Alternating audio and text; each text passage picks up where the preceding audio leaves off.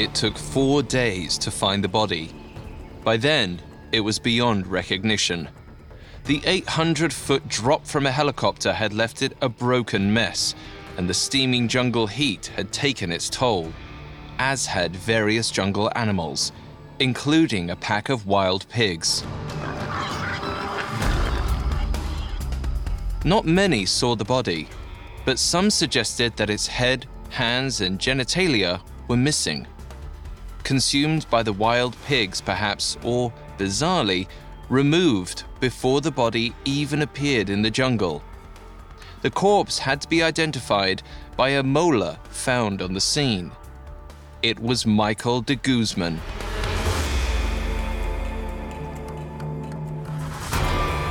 Guzman was the project manager at the Busang mining site in Indonesia, which, at the time, was thought to be one of the world's largest deposits of gold. In just a few short years, Busang had made Guzman and the other executives of mining company Bre-X Minerals fantastically wealthy. But now, the project manager was dead. Officially, it was a suicide, but there remains the possibility that Guzman didn't choose to kill himself.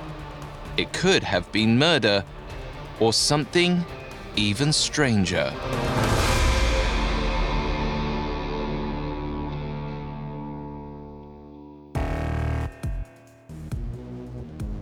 Welcome to Con Artists, a Parcast original. I'm Alistair Murden.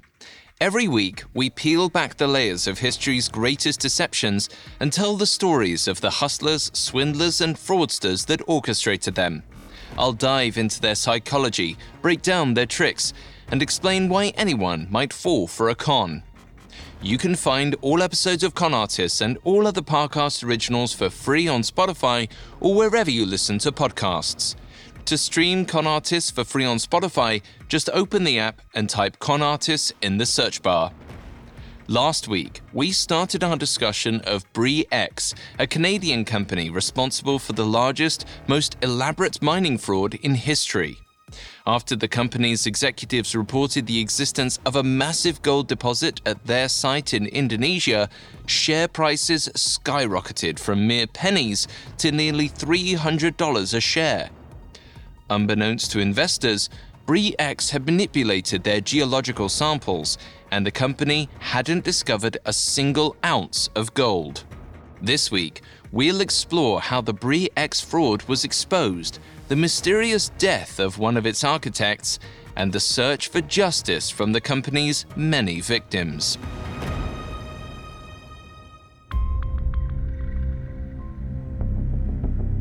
From the day that Bre-X purchased the site at Busang in Indonesia, plenty of red flags indicated that something was wrong. There were stark irregularities in the company's method for collecting samples and in the samples themselves. Even more suspiciously, other companies had assayed the Busang mine many times before without yielding a single nugget of gold.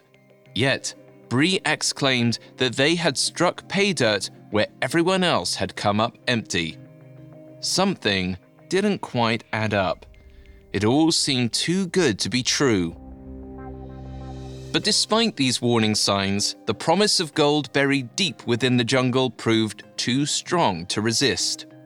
By 1997, Bre-X was worth billions, and all the experts agreed that the site was likely the largest gold mine in the world. Everyone got carried away with excitement about Busang's potential. The Barrick Gold Corporation was one of many companies hoping to cash in on the gold rush.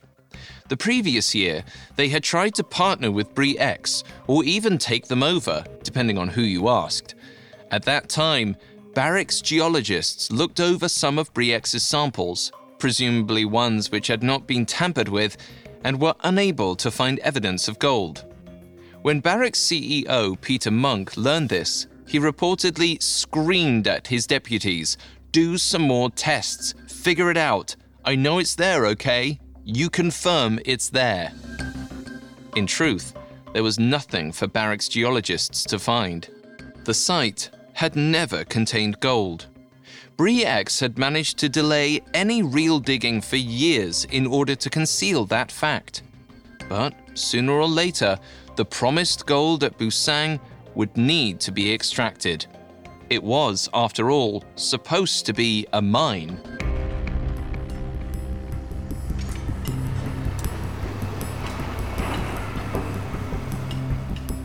To properly develop Busang, Bre-X had agreed to share exploitation of the site with Freeport-McMoRan, a much larger American mining company. As part of its due diligence, Freeport took its own samples at the site, samples which inevitably would show that there was no gold at Busang. Perhaps knowing that the fraud would soon be exposed, the executives at Bre-X decided it was time to cash out. In the months leading up to the release of Freeport's due diligence report, Bre-X CEO David Walsh sold $5.5 million in company stock. His wife, Jeanette, sold another $20.6 million. The company's vice president, geologist John Felderhoff, sold $26.5 million worth of stock. Michael de Guzman, too, apparently cashed in for millions. The Bre-X executives were able to keep these cash-outs under the radar because they had cleverly used a private stock system with relatively lax disclosure requirements. It's clear that Walsh, Felderhoff, and Guzman all took advantage of this private system to engage in insider trading. They used non-public information about the company, that it was all a big sham, for instance, to steal millions before the truth was exposed. Incredibly, their ill-gotten wealth helped shield them from any criticism or scrutiny about how they became so wealthy in the first place. As one Canadian paper remarked at the time, if David Walsh and John Felderhoff were already not so rich as to be practically above suspicion, more complaints might be heard about their offhand approach to corporate disclosure and insider trading. Nevertheless, the swindlers didn't rest easy. They must have known someone would soon have to pay the piper. Richard Behar, one of the few reporters allowed into Busang during the Bre-X mania, picked up on some of this tension. While Behar was meeting with Felderhoff in Jakarta, Guzman barged in unannounced. Behar congratulated Guzman on the recently announced partnership with Freeport. After a year of gridlock while Indonesian dictator Suharto withheld the exploration permit, Guzman could finally get back to digging up the gold. Though he should have been excited to break ground, he seemed to be anything but. Behar described his demeanor as stone cold, grim, icy, and wrote that it was clear Guzman wanted to talk to Felderhoff alone. Behar didn't get to hear what Guzman discussed with Felderhoff, but it's entirely possible that Guzman saw the writing on the wall and told Felderhoff they had to do something to keep the truth from getting out, and fast. What happened next certainly suggests that the schemers at Bre-X were desperately trying to cover their tracks before the fraud was exposed. A fire broke out at Busang. Bre-X declared the blaze an accident, but the timing was suspiciously convenient. The fire completely burned down the site's administration office, which contained the company's visible gold samples and Michael de Guzman's geology records. It's difficult to dismiss that as a mere coincidence. It seems someone was deliberately trying to get smoke in Freeport's eyes. There were other signs that something nefarious was going on at Busang. For example, reporter Richard Behar and a visiting geologist panned for gold in a creek on the site, but didn't find anything. The geologist remarked that it was odd that they couldn't pan any gold at the world's largest gold deposit. As it turned out, odd was an understatement. In March, the bottom fell out of the entire scheme. Freeport-McMoRan concluded its due diligence and determined that there was, in their words, an insignificant amount of gold at Busang. The reckoning that Bre-X executives had been delaying for months was finally upon them. At the time, Guzman was in Toronto for a mining conference. Pressed to explain the discrepancy between Freeport's analysis and his own, Guzman had nothing to say for himself. Meanwhile, at that same conference, Felderhoff was named Prospector of the Year.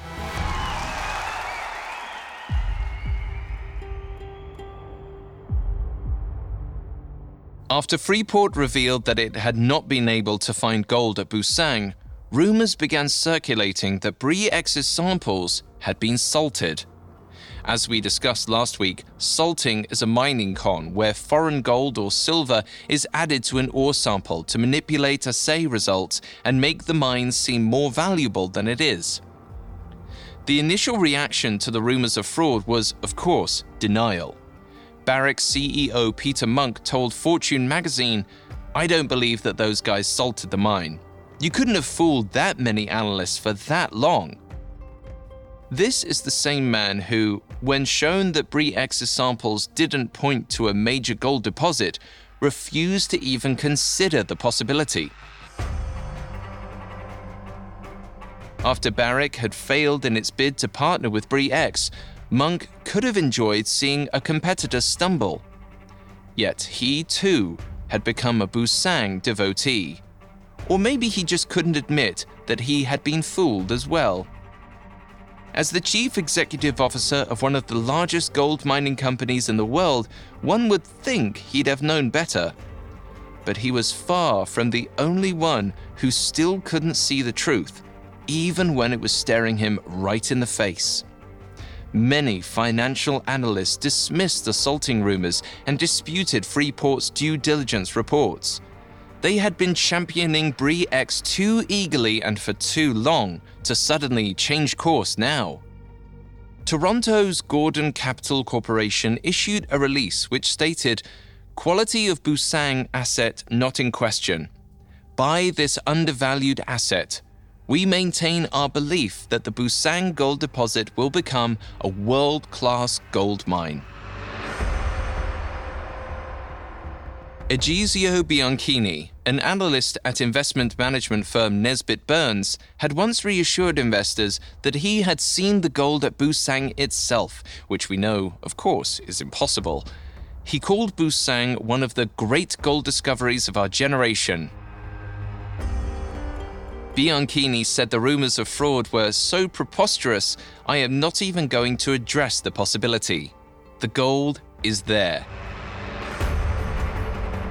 The mad dash to defend Bre-X led analysts to hurl wild accusations at Freeport, the company raining on everyone's parade.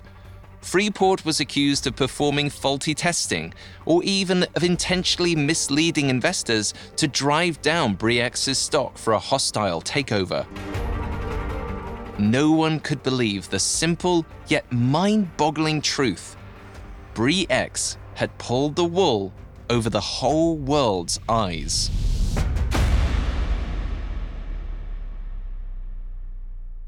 Coming up, analysts double down on Bre-X until the company's facade begins to crack. Now, back to the story.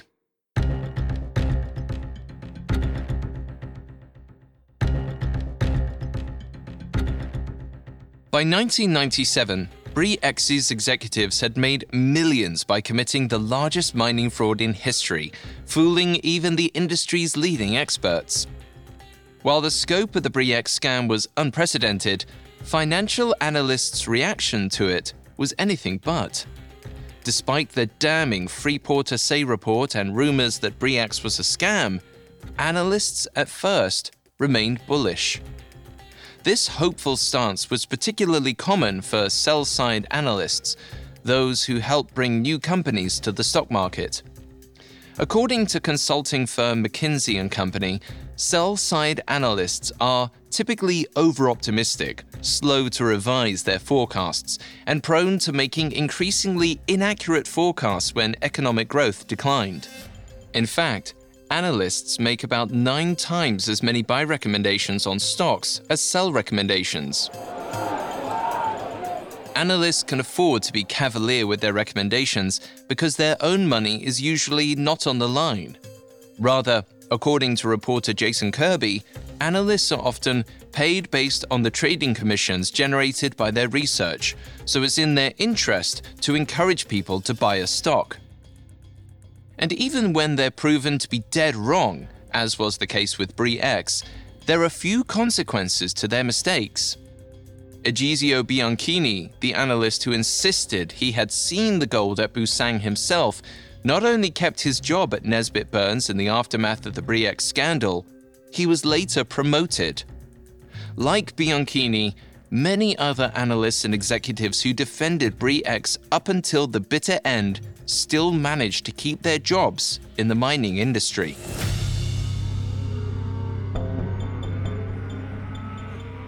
Besides the lack of consequences for making mistakes, another reason why bad bets like Bre-X can become so wildly popular is the effect of a herd mentality. According to a study performed by the University of Leeds, people's judgments tend to group together, a little like cattle or sheep. And in the way that one sheepdog can direct an entire herd, even a minority opinion of just 5% can influence the other 95%, without the majority even being aware of it. Furthermore, the larger the crowd, the fewer the number of leaders that are willing to buck the group.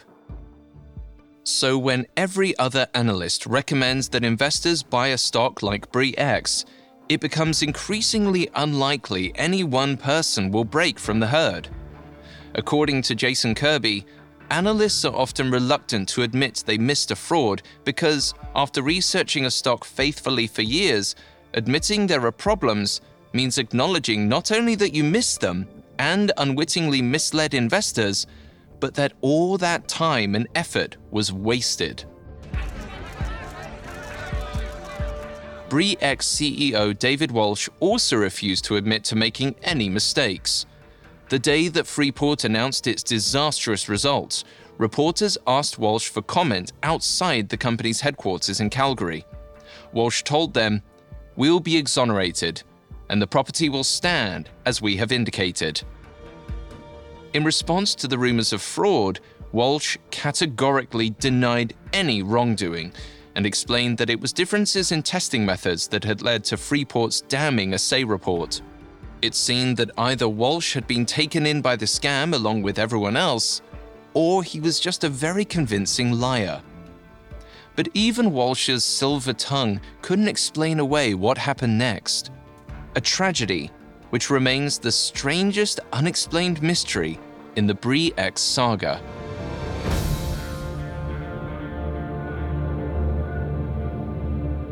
On March 19th, not long after Freeport released its assay report, Michael de Guzman was summoned to Freeport's field office at Busang for questioning.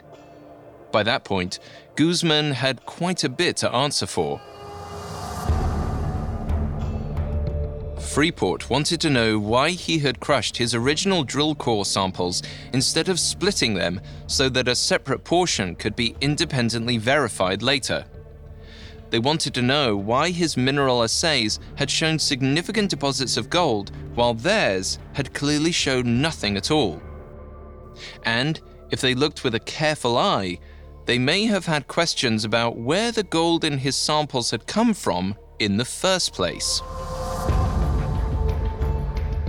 Though Guzman had long insisted the deposit at Busang was a volcanic diatreme, his samples didn't match up. Instead of the jagged edges one would expect to find in rocky drill core samples, this gold appeared smooth, like alluvial gold taken from a river. Then there was the matter of the mysterious fire, which destroyed all of his records. Guzman never got a chance to explain himself.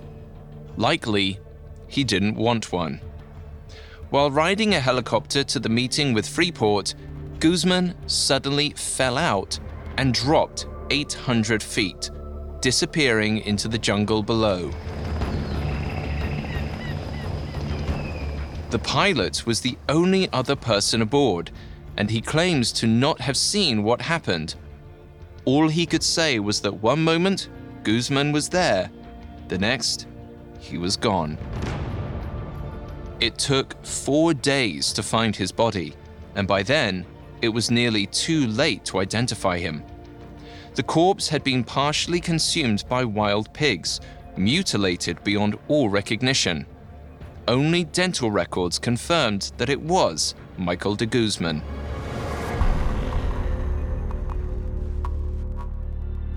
As soon as the news of his death got out, the geologists who worked under him at Busang sensed which way the wind was blowing.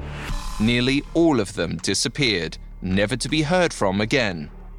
Any information they might have had about Guzman's tragic demise vanished with them. No one knows exactly what happened to Guzman, but the official report is that it was a suicide. According to a paper published in the journal Frontiers in Psychology, the key factor leading to suicide is unbearable mental pain. Other contributing factors include impulsiveness, poor decision-making, and a sense of thwarted belongingness. It seems clear that Guzman was suffering from unbearable mental pain. He had committed a major fraud and knew he would soon be exposed, which must have weighed heavily on him. It's entirely possible he chose suicide in order to escape the anguish he was suffering. Impulsiveness and poor decision-making may have also played a part in Guzman's fate. Jay Solomon of the Wall Street Journal thought that Guzman didn't set out to defraud the world. He really did believe there was gold at Busang. By Solomon's account, the geologist only salted the samples to get enough financing to extract the gold which he was convinced was there. Therefore, Guzman's sample salting could have been done on impulse, an imprudent shortcut to get the result he wanted. And, based on the fallout, it was clearly a poor decision. While it would be too much to say Guzman killed himself because of a sense of thwarted belongingness, an undercurrent of desire for acceptance and inclusion runs throughout the Bre-X scandal. Walsh, Felderhoff, and Guzman all wanted to belong to a community of successful prospectors. Greed was the primary motivation, of course. However, there was also a certain acclaim afforded to Bre-X in its heyday. Praise showered on a small mining company that had discovered the world's largest gold deposit. But their reputation had risen to such heights, it seemed the only way to go was down. For Guzman, suicide may have been a preferable alternative to his inevitable exposure as a charlatan. With his allegedly genius IQ, he would have despaired at the thought of becoming a laughingstock in the industry. A suicide would also explain why Richard Behar had found Guzman so grim and icy in Jakarta just before his death. Perhaps he knew the end was coming for him, one way or the other. Another possibility, however slim, is that Guzman was murdered. If he was the pawn of someone else like Felderhoff or Walsh, then it could be that they had the pilot push Guzman out of that helicopter in an attempt to cover up the fraud. After burning down the administrative office and destroying the samples within, killing Guzman would have tied up the last loose end. And yet, it's also possible that Guzman never died at all. While dental records did report that the body was his, the corpse was badly mutilated, and strangely, the body seemed to have had its genitalia surgically removed. Reporter John Macbeth of the Far Eastern Economic Review had a possible explanation for this bizarre detail. His sources reported that a body had recently gone missing from a morgue in Samarinda, the town that Guzman had taken off from the day he died. Perhaps the missing body part had been removed at the morgue before the body was repurposed for a grisly setup. Further supporting this theory was the fact that, according to Macbeth, a Bre-X geologist was the only person who identified the body as Guzman's. It's possible that this other geologist helped Guzman fake his own death. Finally, one of Guzman's 5 wives supposedly continued to receive checks in the mail after Guzman's demise. If this account is true, it seems exceedingly unlikely that the checks were signed and mailed by a corpse. But whether real or staged, Guzman's passing was the final nail in the coffin for Bre-X.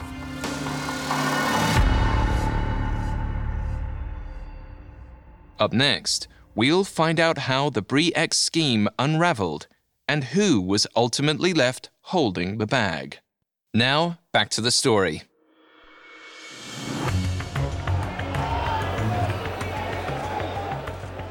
In March of 1997, in the wake of Freeport's damning report and the resulting rumors of fraud, Bre-X teetered on the edge of ruin.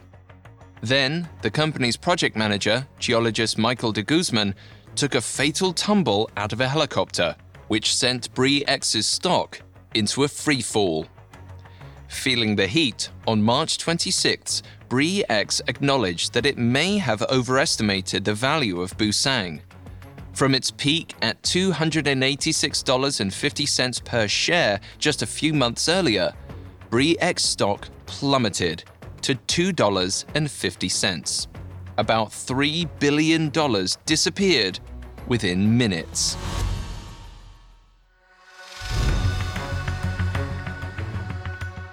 And it wasn't just Bre-X that took a beating. Faith in all mining endeavors evaporated. So many mining company shares were sold off in the late March panic that the Toronto Stock Exchange's computers overloaded twice in one day. The final swing of the axe came in early May. After Freeport announced that they hadn't found gold at Busang, a third-party company, Strathcona Mineral Services, was brought in to perform their own analysis. Their report was the death knell for Bre-X. Not only did they confirm Freeport's assessment that there wasn't an ounce of gold at Busang, they went on to condemn Bre-X for perpetrating a fraud without precedent in the history of mining anywhere in the world. Confronted with this new evidence, Walsh performed a swift about-face. Initially, he had insisted that no fraud had taken place. But once Strathcona published its report, Walsh retreated to the Bre-X headquarters in Calgary, claiming he too had been taken in by the fraud, that he was just as much of a victim as anyone else. Later, Walsh fled to his luxurious estate in the Bahamas, which he had purchased with the money he made from the Bre-X scam. All the while, he continued to loudly declare his innocence. Felderhoff, meanwhile, ran off to the Cayman Islands and released a statement insisting that he was unaware of the mineral salting. These blanket denials did little to satisfy Bre-X's victims, and there were plenty of them. Many were ordinary, hard-working Canadians. The Ontario Municipal Employees Retirement Board lost $45 million. The Quebec Public Sector Pension Fund lost $70 million. And the Ontario Teachers' Pension Plan lost $100 million. The typical salary for a Canadian teacher at the time was about $50,000 a year. Many had their entire retirement savings wiped out thanks to Bre-X and all those analysts who promised the company was a sure bet. Furious at being swindled, they and other investors launched a salvo of civil class action lawsuits against Bre-X. Facing this onslaught, Bre-X declared bankruptcy in November 1997. Walsh resigned as chairman not long after, but for him, the worst was yet to come.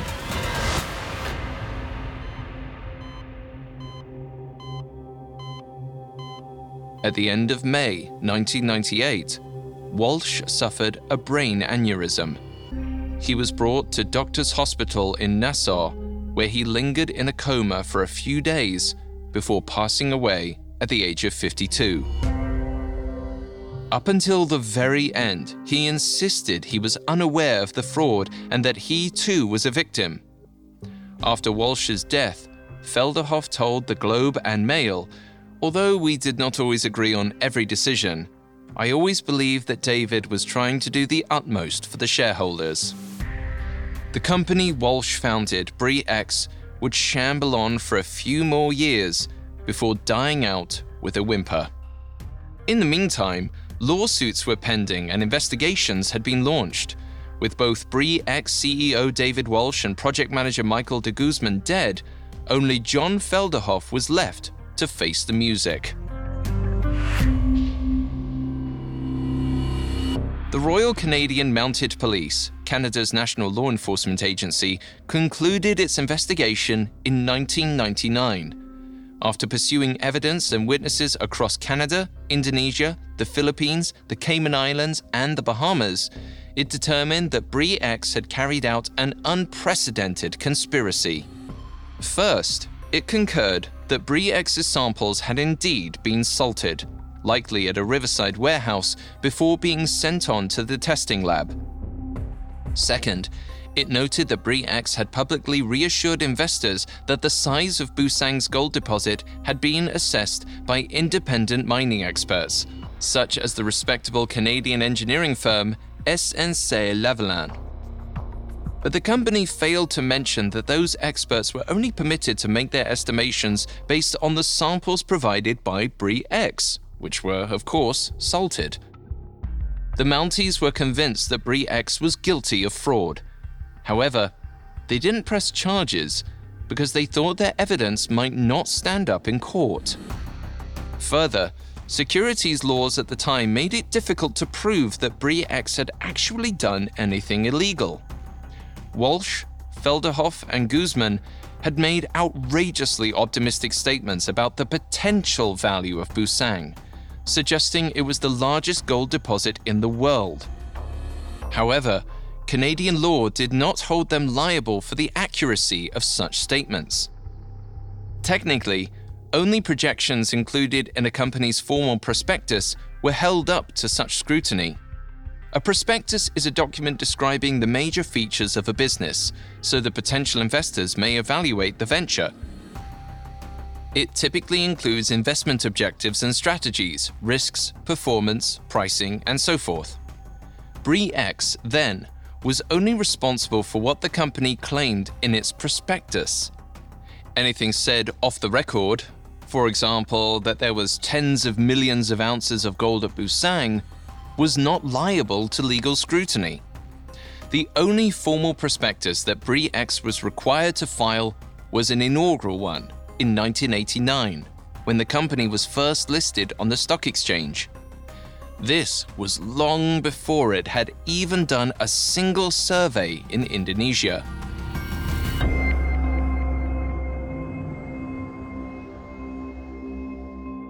The Mounties had their hands tied, but there was one last hope for justice: the Ontario Securities Commission, or OSC, the most powerful of Canada's 13 regulatory commissions.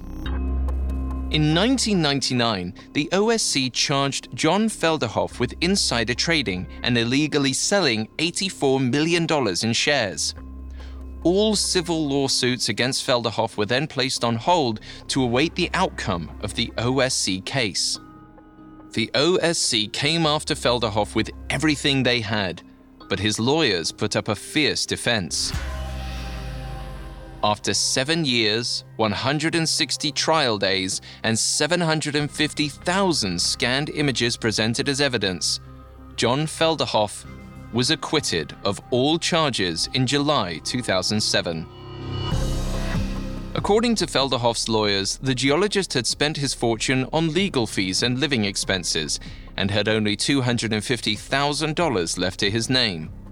By their account, Felderhoff had somehow managed to spend upwards of $70 million in a little over 10 years. With his assets apparently vanished, the remaining class action lawsuits against Bre-X were dismissed by an Ontario judge. The lawyers representing the victims had no money left to continue the fight. Though billions had been lost in the Bre-X scam, only $3.5 million in damages were ever recovered from the company. The judge overseeing the case ruled that splitting up the $3.5 million among Bre-X's investors was impractical, as most would only receive a fraction of a penny. Instead, the money was given to charity. 80% went to the Law Foundation of Ontario's Access to Justice Fund and 20% to the Telfer School of Business at the University of Ottawa. The teachers and municipal workers who lost their pensions got nothing. No one was convicted of a crime.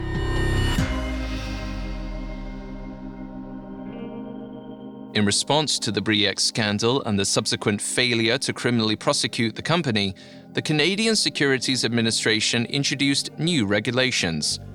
These were intended to better protect investors and hopefully ensure a scandal like Bre-X never occurs again. But the effectiveness of those new measures is up for debate. In June 2011, Chinese company Sino-Forest was the most valuable forestry company on the Toronto Stock Exchange. Their market capitalization of $6 billion was about the same as Bre-X's at its height, adjusted for inflation. 9 out of 10 analysts recommended a buy. But within months, Sino-Forest had been exposed as a Ponzi scheme, and by March 2012, the company filed for bankruptcy. The Canadian press dubbed it Tree-X.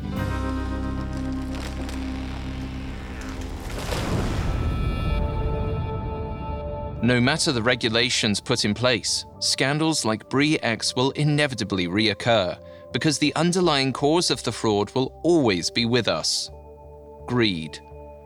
Greed is what sparked the initial fraud and fueled the wild speculation that drove up Bre-X's shares.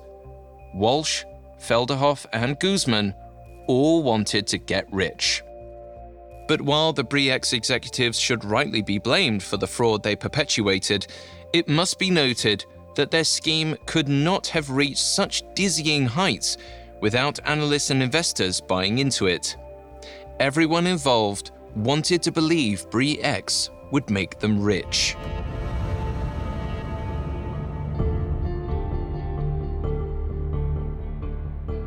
The legend of the Bre-X scandal has lived on in various ways.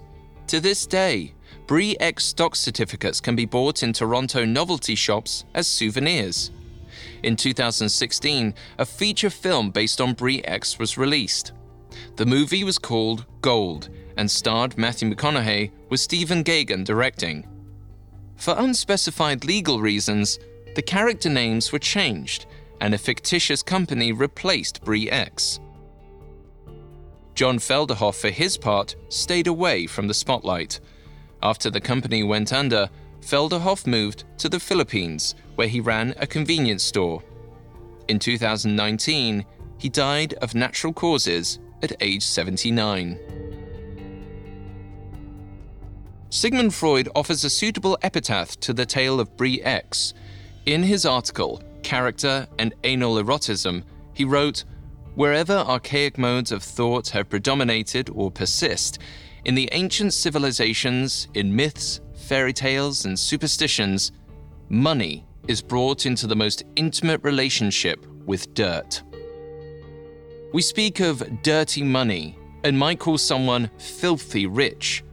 In many cultures, it is impolite to discuss money at all. Many of us may instinctively realize that it is difficult to become rich without causing someone, somewhere, to suffer. Or maybe money still often feels unclean because, for thousands of years, gold has been dug out of the dirt. Perhaps the final lesson to take from the Bre-X scandal is that you can't get rich, really rich, without getting your hands dirty.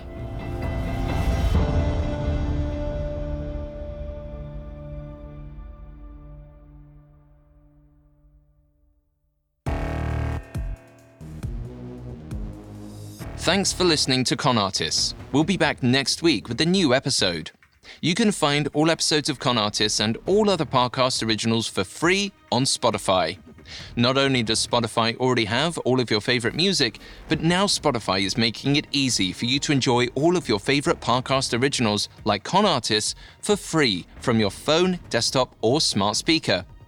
To stream Con Artists on Spotify, just open the app and type Con Artists in the search bar. I'll see you next time. Con Artists was created by Max Cutler and is a Parcast Studios original. It is executive produced by Max Cutler. Sound design by Brian Golub, with production assistance by Ron Shapiro, Carly Madden, and Josh Kern. This episode of Con Artists was written by Devin Hughes, with writing assistance by Abigail Cannon. I'm Alastair Murden.